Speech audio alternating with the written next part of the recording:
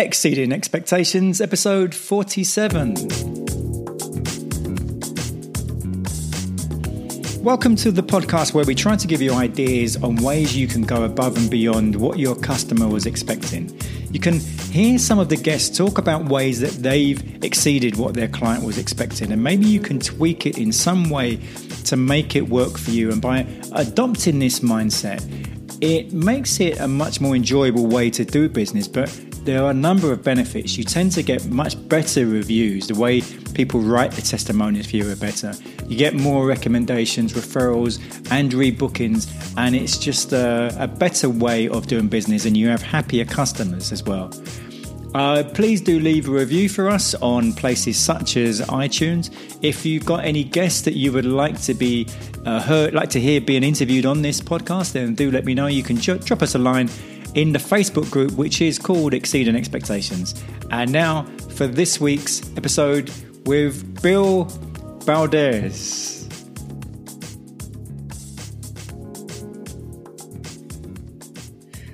Exceeding Expectations, my guest this week is Bill Valdez. How you doing, Bill? I am great. How are you doing today? I'm very well, thank you. And you were just telling me you're down in Columbus, Ohio. That's correct. You're right in the heartland of the Midwest in the U.S. and very happy to be talking to you across the ocean there. And is that where you're from, Bill? I spent my whole life in Ohio, so I've lived in various parts of Ohio, but Columbus has been my home for about 21 years, so I consider it home at this point. And for those listeners who aren't familiar with Columbus, is it known for anything in particular? Sure. Columbus, there's a few things here. One, anyone that cares about American football, we probably about the most dedicated group of college football fans. The Ohio State Buckeyes really defines us. We have one of the largest universities in America. Ohio State University, I think, is the second largest by enrollment.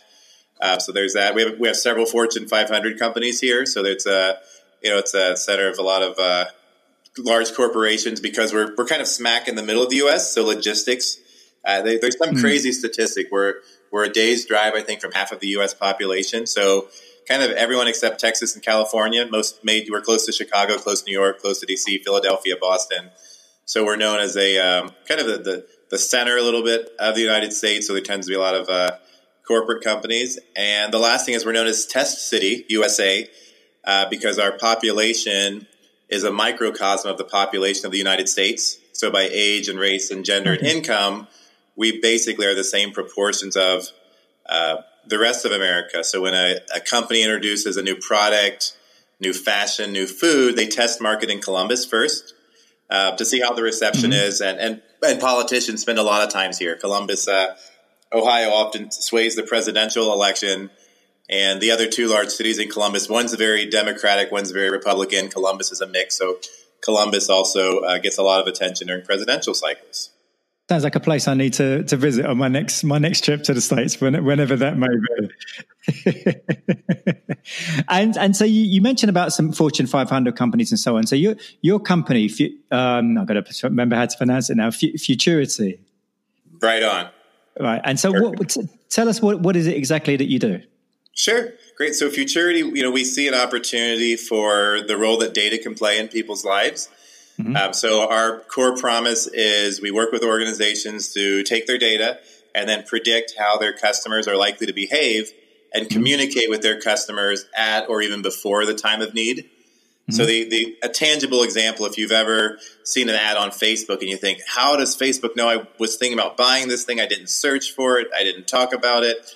Essentially, we're using data to predict how you're likely to behave and start communicating with you before then. One thing that's really important to us, though, you hear data and people get scared and they're concerned about privacy. There's two things I like to focus on. One is everything we do is ethical, white hat. We never worked with someone who hasn't given their permission.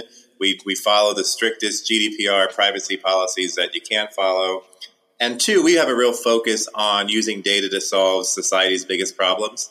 So many of our clients are working on solving things like malnutrition, food scarcity, transportation and mobility, health inequity. So we tend to work in industries where we say, what if we could communicate with people and help them get to work more effectively, help them get healthcare easier, help them connect with resources. So we're not a nonprofit, but we really do have a focus on using data to solve society's biggest challenges. Okay. And is that come about? Do you sort of choose the clients you really want to work with, or how has that come about? Sure. We do have a little bit of a luxury there in the fact that there's not a million companies out there that have a team of data scientists. There aren't a lot of unemployed data scientists in the world. So we've done a great job of attracting talent, which gives us, some flexibility in being really selective with our clients. So we do market. We have companies that sell fashion and roofing and things that aren't necessarily have a direct social impact. But all things equal, the clients we seek out are the ones that we identify and say, if we can help this client, we're not just helping them drive revenue and create great jobs and do good things. We're helping solve some of the issues that we really care about. And when did you set the company up? About 2 years ago is when we hired our first employee. For about the first, I think legally we incorporated in 2014. For about the first 3 years, it was really me and some grad students. I mentioned we have Ohio State University a stone's throw away. So I had a group of grad students that would come in and help me on projects. But about 2 years ago, decided there's something pretty exciting here. So hired our first employee, and we've been growing by bringing on a team member every month or so since then. And I presume, so this was your background already. This is an area you've been involved in for a long time? That's what's quite interesting. So entrepreneurship and setting up marketing agencies, yes, I love that. I've been an entrepreneur most of my career. I've had multiple businesses in the past. But data analytics, I'm the guy that took statistics pass fail in college because it's an area I'm fascinated by, but I'm terrible at. Okay. So essentially what I did is when starting Futurity, I met with a lot of clients. My philosophy on entrepreneurship is that the market's always right.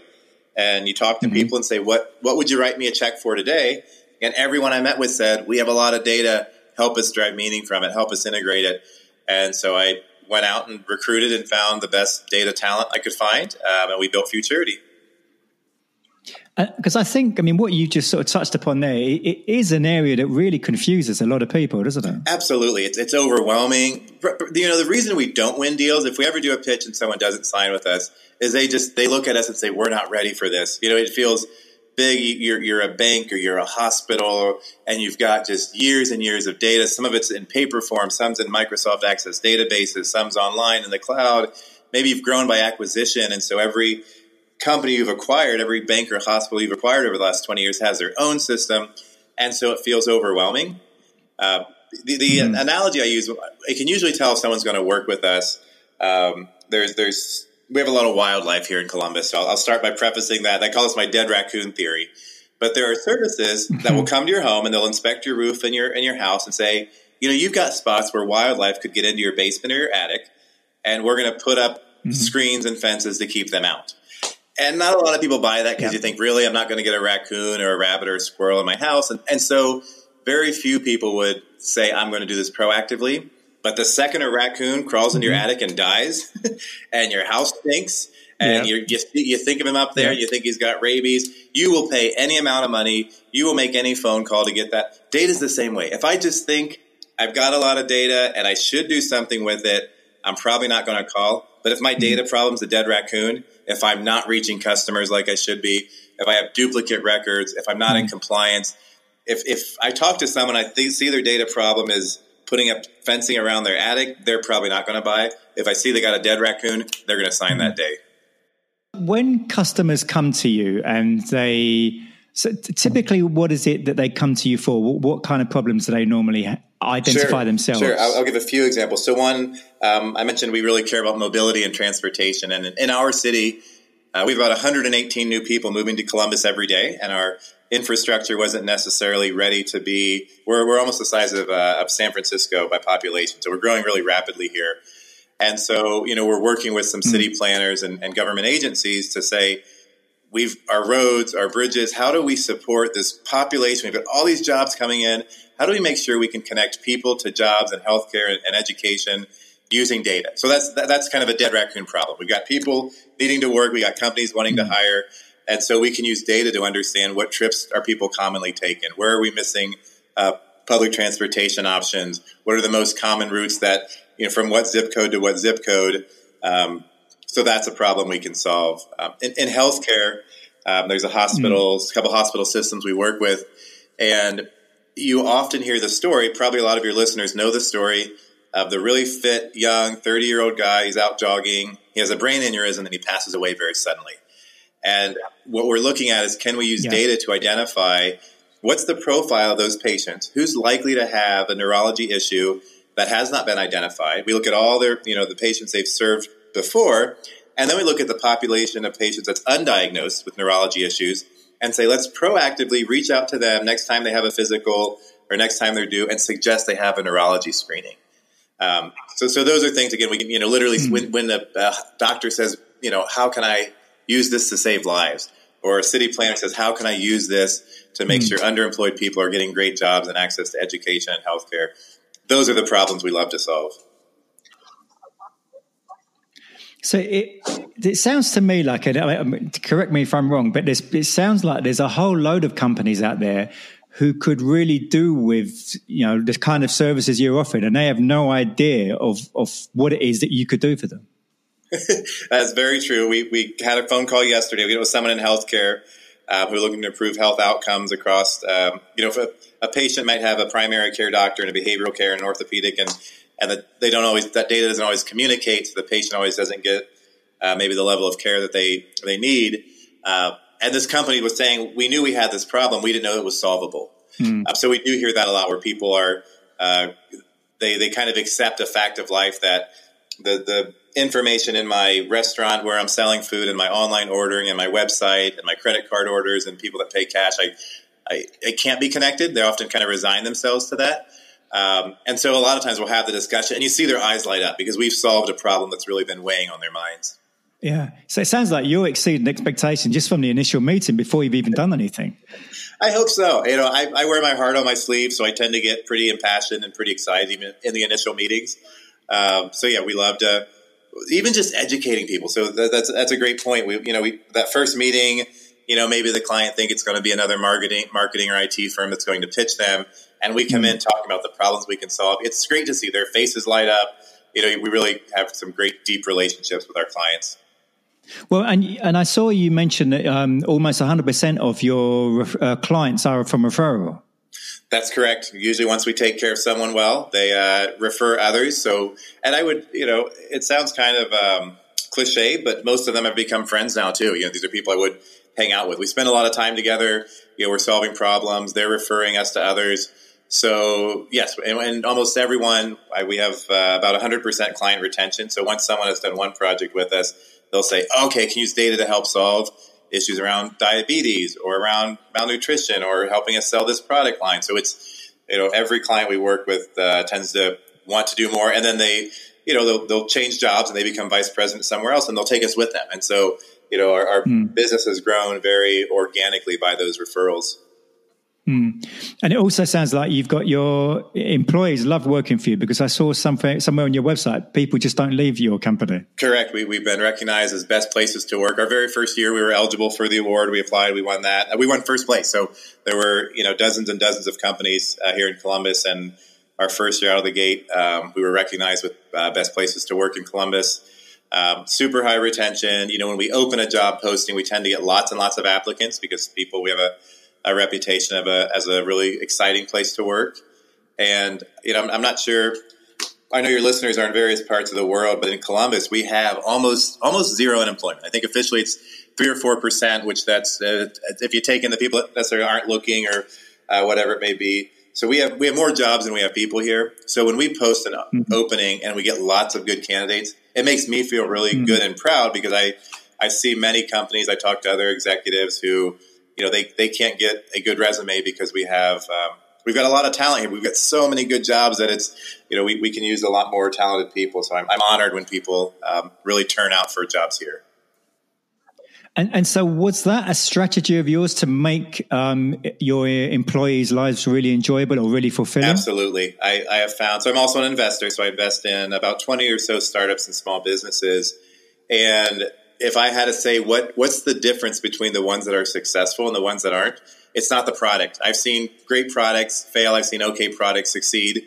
The business model is important. You got to have a good financial model. It has to work. But the number one thing is the team. And is the team not only, it doesn't have to be a bunch of PhDs from Ivy League schools, but are they good and do they care about each other? And when you have that, you can even have an okay product and an okay business model and be really successful. So on our wall here, a big mural we have painted with all of our core values on it. And you see it every day when you come in. You see it every day when you're eating lunch. It's reinforced. It's when we hire someone, we walk them along that wall and we talk about the core values. When we promote someone, when someone's looking for a raise or a change in their comp plan, it's based on how they meet those core values. And so you get really like-minded people. And our office space here, it feels kind of like a home. We have we don't go over the top with Silicon Valley type features, but there's a kitchen and there's couches and people bring their dogs in. And so it's also a place where we have to spend 8 or 9 or 10 hours a day here. And so it's a place that everyone has a best friend at work. Everyone has, kind of a roommate. We're in offices that are kind of set up like rooms. And so there's a very close feel here. And I think people want to be part of that. And if more companies had that attitude towards their employees, people would be just generally happier in their jobs, wouldn't they? Absolutely. It's interesting. I love our clients and they're wonderful. There are times our team goes to those location on sites and they'll say, it'd be hard for me to see myself in that environment because it's not necessarily everyone excels in a, super structured cubicle environment. And sometimes you have to do that. And there's absolutely a role for those organizations. But our focus is if you provide flexible scheduling, you provide an environment where people can have a best friend at work, you provide lots of chances for interaction and personal relationships, and everyone's vested. Otherwise, you get a situation where people just chase titles and salary and money, and that's unsustainable because there's always. I tell our team members here every day. I know a recruiter is calling them and telling them, "Hey, I can get you a job where you'll make 10% more money." And every day, some outplacement firm calls me and say, "Hey, you can cut your team, and I can save you 10% on payroll." And so we can sit here and look at each other, and I'm wondering if they're going to leave for a 10% bump in salary, and they're wondering if they're going to get fired to save 10% on payroll. Or we can all say, we all really like working together, and let's trust each other, and let's take care of each other. And all that mental energy that goes to politics and titles and salary goes to doing a great job for our clients and building great relationships with each other. And that's when magic happens. And so are your clients just in Columbus or are you all over the States? We're spread out primarily in Ohio. So I would say about 90% of our revenue and clients are based in Ohio. We do have some clients in Chicago, New York. We have one employee in San Diego, California. So we do have some clients outside of Ohio. But right now, in my previous agency, we worked with clients all over the world. And I spent a lot of time on planes and hotel rooms. And so this time there was a deliberate decision, at least initially, to really build a wall around Ohio, focus on Ohio, make sure if anyone's thinking about data in Ohio that we own that first, and then look at really smart growth into other areas. And where do you think that growth will be? Where would you like to expand to in the next 5-10 years? We see a lot of opportunity here in the Midwest, so we love Chicago. Chicago is a pretty natural extension, culturally quite similar to Columbus. It's a 45-minute plane flight, so that's probably the most next logical. We also just want to really button down our presence in Ohio, so we've got a really strong presence in Columbus. Expanding to Cincinnati and Cleveland makes sense. Boston is a great hub for healthcare. We love healthcare, so Boston's probably on the list. And then I mentioned our person in San Diego. We're really looking at what's the opportunity to establish an outpost there with additional team members and some space on the West Coast. And how do you think that the business that you're in will change in the next 5-10 years? How do you see data analytics changing? Sure. It's interesting. Some of the first agency I started was a search engine optimization agency, which today is incredibly cliche, but this was in 2006 and there weren't a lot of people doing it. So we got in, we got big, we got fast. We had very similar growth trajectory, doubling revenue year over year. And the market got really crowded and commoditized.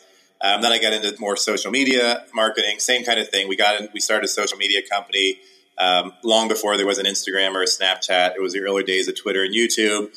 Owned the market, got really, at least in our geography, did a really great job there. So I've been able to repeat patterns like that in my career. And I feel like we're on the same path with data analytics. We've got, right now the big 5 consulting firms do it. There's other agencies that say they do data, but it's a lot of times they're just Google Analytics. They're not truly doing machine learning and AI. And so I think we've got a pretty good head start. What I think will happen is you'll start to see a lot of competition will come in, and I think it'll become more commoditized. I think you'll see technology get less expensive. Right now the computing power and the software to do machine learning and some of the things we do, it's not inexpensive. So I think we'll see that become less expensive, more commoditized. I think we'll see consolidation. The big 4 or 5 consulting firms they're in the space. It's hard to tell how serious they are. They'll probably grow by acquisition. So we expect to see a lot of turbulence over the next few years, a lot more competitive, people getting smarter about it. I also don't think it bodes well for agencies that focus just on creative. You can never replace the creativity of a human being. But some agencies that get, maybe a little bit overly confident in, just being reliant on creativity without having data, without having measurements, without having some of those tools in place to really ensure that their client's investment is being spent the right way.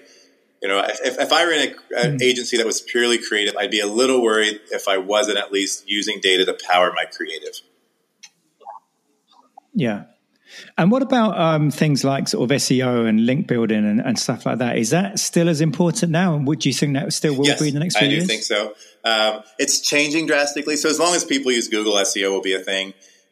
Is writing, great meta tags and doing some of the, things as important as it was before? Probably not. I think it's changing. Google's RankBrain is essentially an AI tool. It is an AI tool.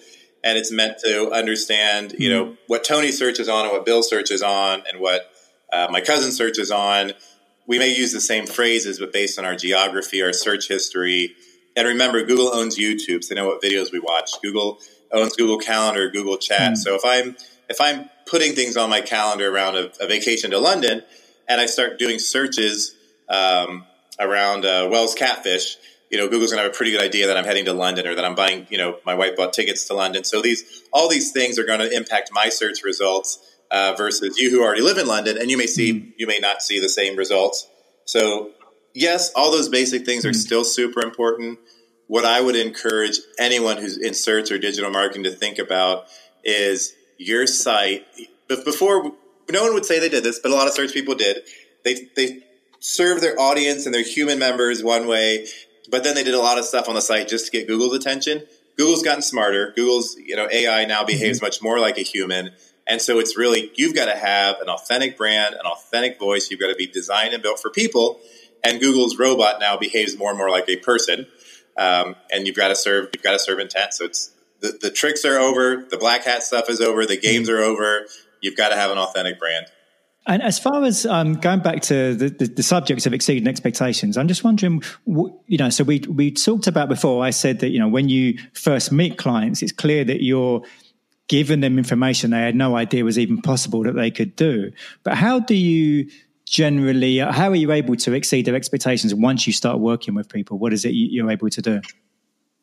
Sure. It's so exciting. We actually do our speaking presentations with clients. We've done case studies and white papers and podcasts. So they tell the stories better than I do.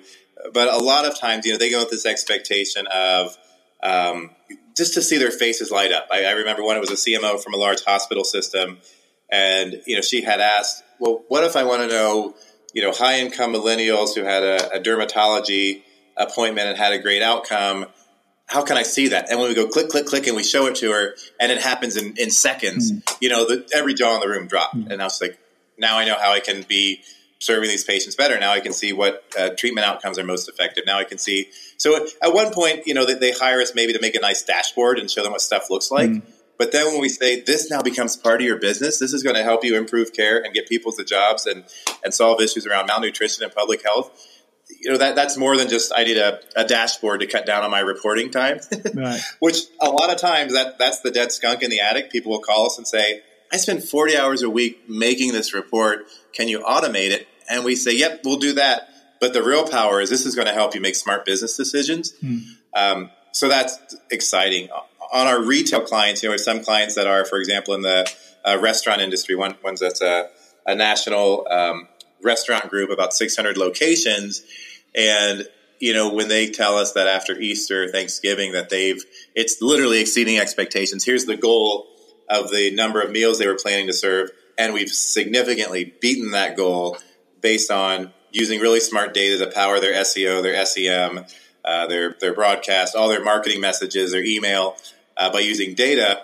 Suddenly they're spending less on SEM, they're spending less on email, they're reaching the right people, and they're beating those numbers. So it's so rewarding to come in. It was the Monday after Easter, and that client said, we went home Friday, we said, here's the goal, and it was a big number, and we came in Monday and we beat that goal.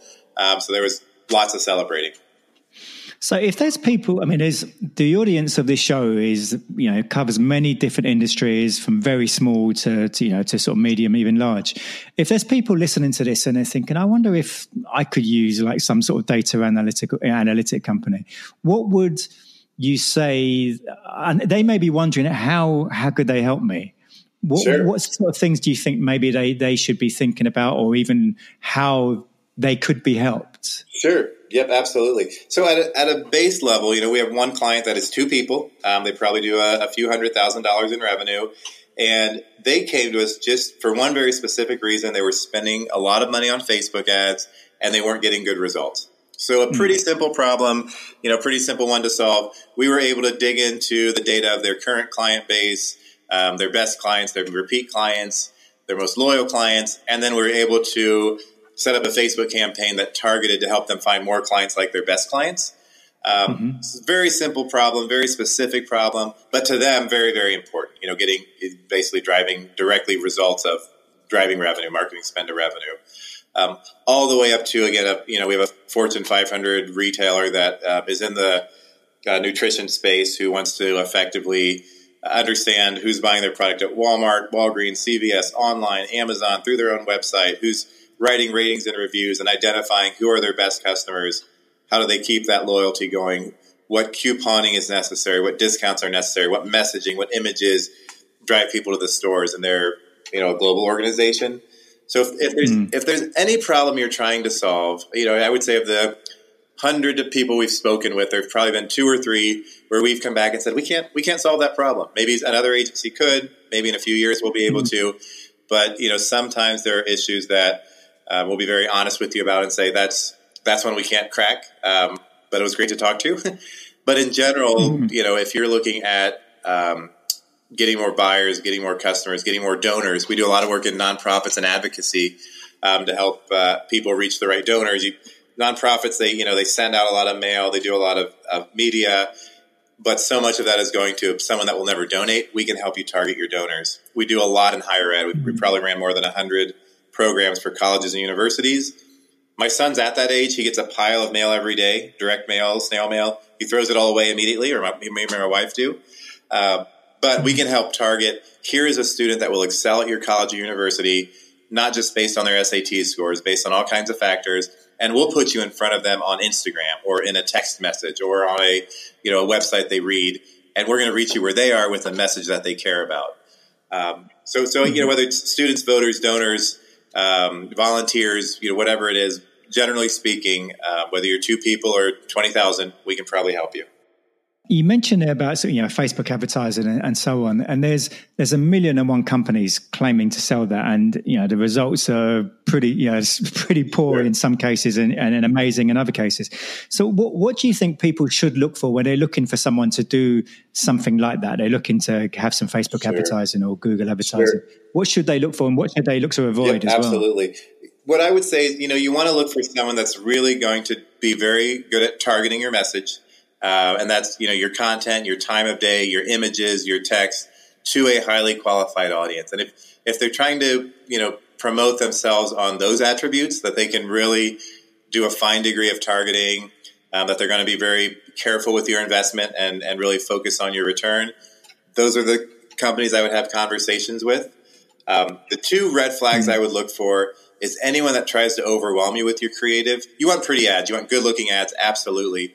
But anyone that tries to sell you on, clickbait headlines and really sexy, flashy images, those campaigns may get you tons of impressions, maybe even tons of clicks, but they just don't convert. So look for an agency that, we jokingly talk about the skinny jeans agencies. If there's too many creatives, not enough data, I would shy away from that. I would also shy away from agencies that have an incentive to spend more of your money. So some do markup on the media, or it's basically driven by there's an incentive for them to spend more, and it's tied to their fees. So look for an agency that's maybe either focused on some of your goals around sales conversions, or have a flatter fee structure, or a floor and a ceiling on that fee structure. And so I would look at a couple of those things, and references, results. You always want to give the new guy a chance, absolutely. But I would also look for who's got a great reputation, great references.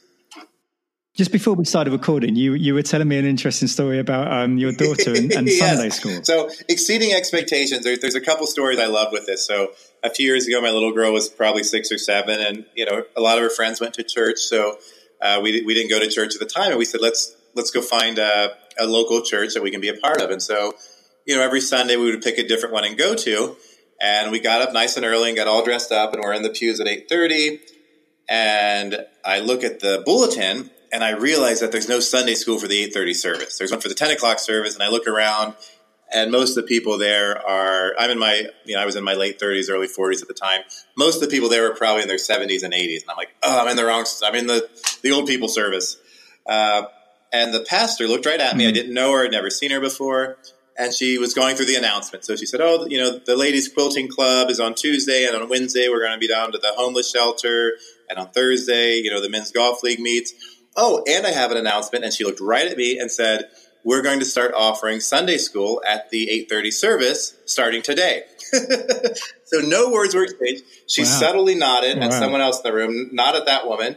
And she's like, Aaron is going to take any child here back to Sunday school. And of course, my little girl didn't know this was all done for her. She stood up. She's the only kid in the service.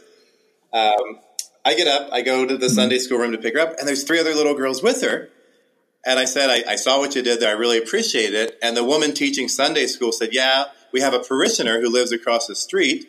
So I woke them up and had them bring their little girls over so your little girl would have someone to play with. And I just said, I immediately went to my work, and I'm like, have we done that for a client lately? We had a client come to us, and it wasn't the pastor's fault that I came to that service. It was I went to the wrong service. There was no reason for her to do this. So we had a client come to us where maybe the client made a mistake in quote, or the client had expectations that weren't realistic, and then you met them. And I think about that example a lot of just can we go home at night and say we had an example where we made a Sunday school on the fly, and we go to that church now. There was no question. We've been there every week since then. It's been again 6 or 7 years ago, and I would never go anywhere else. And that's all down to the attitude of that pastor, isn't it?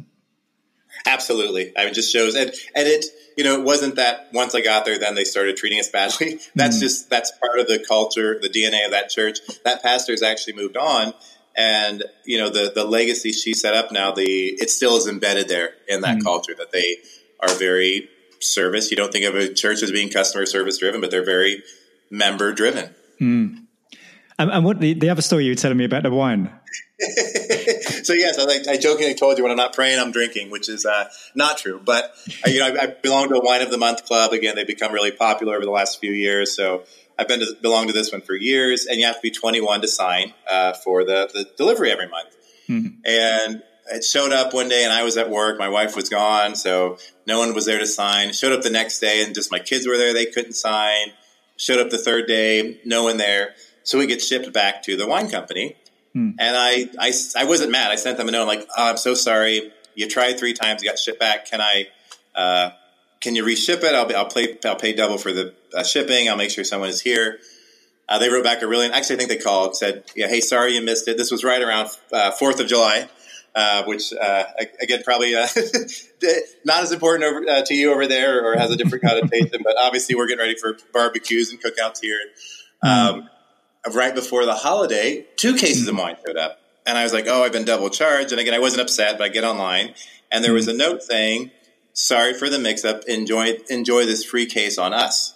Wow. Now, if they had screwed up and sent me white wine when I wanted reds, or they'd missed my order, I could see maybe then them wanting to compensate, but it was my mistake. I screwed up. I wasn't home to get it, and they doubled up on that order. So I had a great 4th of July, needless to say. But I was so impressed where I think about that in our business. Is there a case where the client made a mistake, and instead of us sitting down saying like, we tried to do this, but the client didn't get the data to us in time, or the client didn't get their title tags changed, so they can't see results. Can we ship them a free bottle of wine or a free case of wine? What can we do that's the equivalent of saying, hey, this bad thing happened, and we're going to make up for it, even though it was in no way our fault? And you've probably told that story to so many people, and now other people are using that one company as well, Absolutely. I would imagine. I shared that. I put it on Facebook. I told, a lot of my friends are wine connoisseurs, so I hope I've generated thousands of dollars of business for them. What are your general thoughts on exceeding expectations, and why people maybe should think about doing that? Absolutely. We can't think about where the bar is set. We've got to raise the bar. It sounds cliche, but I will, people bash millennials and bash younger generation, but this is a reality. And, 20 years ago, you went into a restaurant and you ordered a cup of coffee, and the degree you could customize it was cream or sugar. And it was you just got a coffee. Or you went to a Mexican restaurant and you just got a taco. Today with Starbucks, every order is customized. Today with Chipotle, every order is customized. So the expectation is I'm being treated to a personal order with every interaction I get in the retail space. For all of you out there that own a business or work in a business, that's the mindset of your buyer. And so hitting the bar or one size fits all doesn't work anymore. If I go to a restaurant and I asked the employees, I said, what's your definition of keeping a customer happy? And they said, the food's on time and it's hot and we got the order right. And that should give us, on a scale of 1 to 5, that should be a 5. I would say, no, that's a 3. You've met the expectation. The very minimum I expect when I go to a restaurant is my order's out in a timely manner, the food is warm, and it's correct. If I got, coleslaw instead of French fries or it takes too long, now you're a 2. That scale slides. But if it comes back really fast, if the portions are really big, if it tastes delicious, if it's still crackling because it's so warm, like those are the things that get you a 4 and a 5. So I would say in your business, if you're a website design company and you say, we're giving ourselves 5 out of 5 on this project because it was on time, it was on budget, and it had all the features the client wanted and they all worked. That's not a 5, that's a 3. A 5 is we delivered it 2 weeks early because they had a really important trade show come up. A 5 is the content was so good and Google loved it so much that their search volume increased by 40% the first month after launch. A 5 is, the CEO went down to the CMO and said, I love this website. It's mobile responsive. It's generating more orders, more leads, more sales, more donations. That's a 5. So hitting your project plan only get you a 3. You got to hit a 5 because your competitors are out there trying to hit 5s every day and they're hitting them a lot of time. So raise that bar. Well, Bill, if people want to find out more about you and your company, where would they go to? Sure. They can visit us at futurity.com. So that is FUTURETY.com. Horse people spell with an I sometimes. So it's Futurity is in the word future with a TY at the end. We're all over social media. We have webinars. We have in-person events for those of you that want to come visit us in Columbus. Start at the website, learn all about us. Fantastic. Well, Bill, I really appreciate all the information you shared with us today. It's been a pleasure speaking to you. I've greatly enjoyed this. You have a wonderful day. Thank you. Thanks. Next week's episode is 48, and it's with Rob and Kennedy. And they are a duo who one is a stage comedian and mind reader, the other's a comedy hypnotist, and together they've formed a powerful marketing strategy, and they've also come up with something called Response Suite that really helps people with a number of different things. And so we're going to find out a lot more about that. It's all related around marketing and how to make marketing much easier, much simpler. So we're going to find out more from Rob and Kennedy in next week's show. Hope you've enjoyed today's episode. Please do leave a review for us. Recommend guests, join the Facebook group, which is obviously called Exceeding Expectations, and hope you have a fantastic week. See you next week.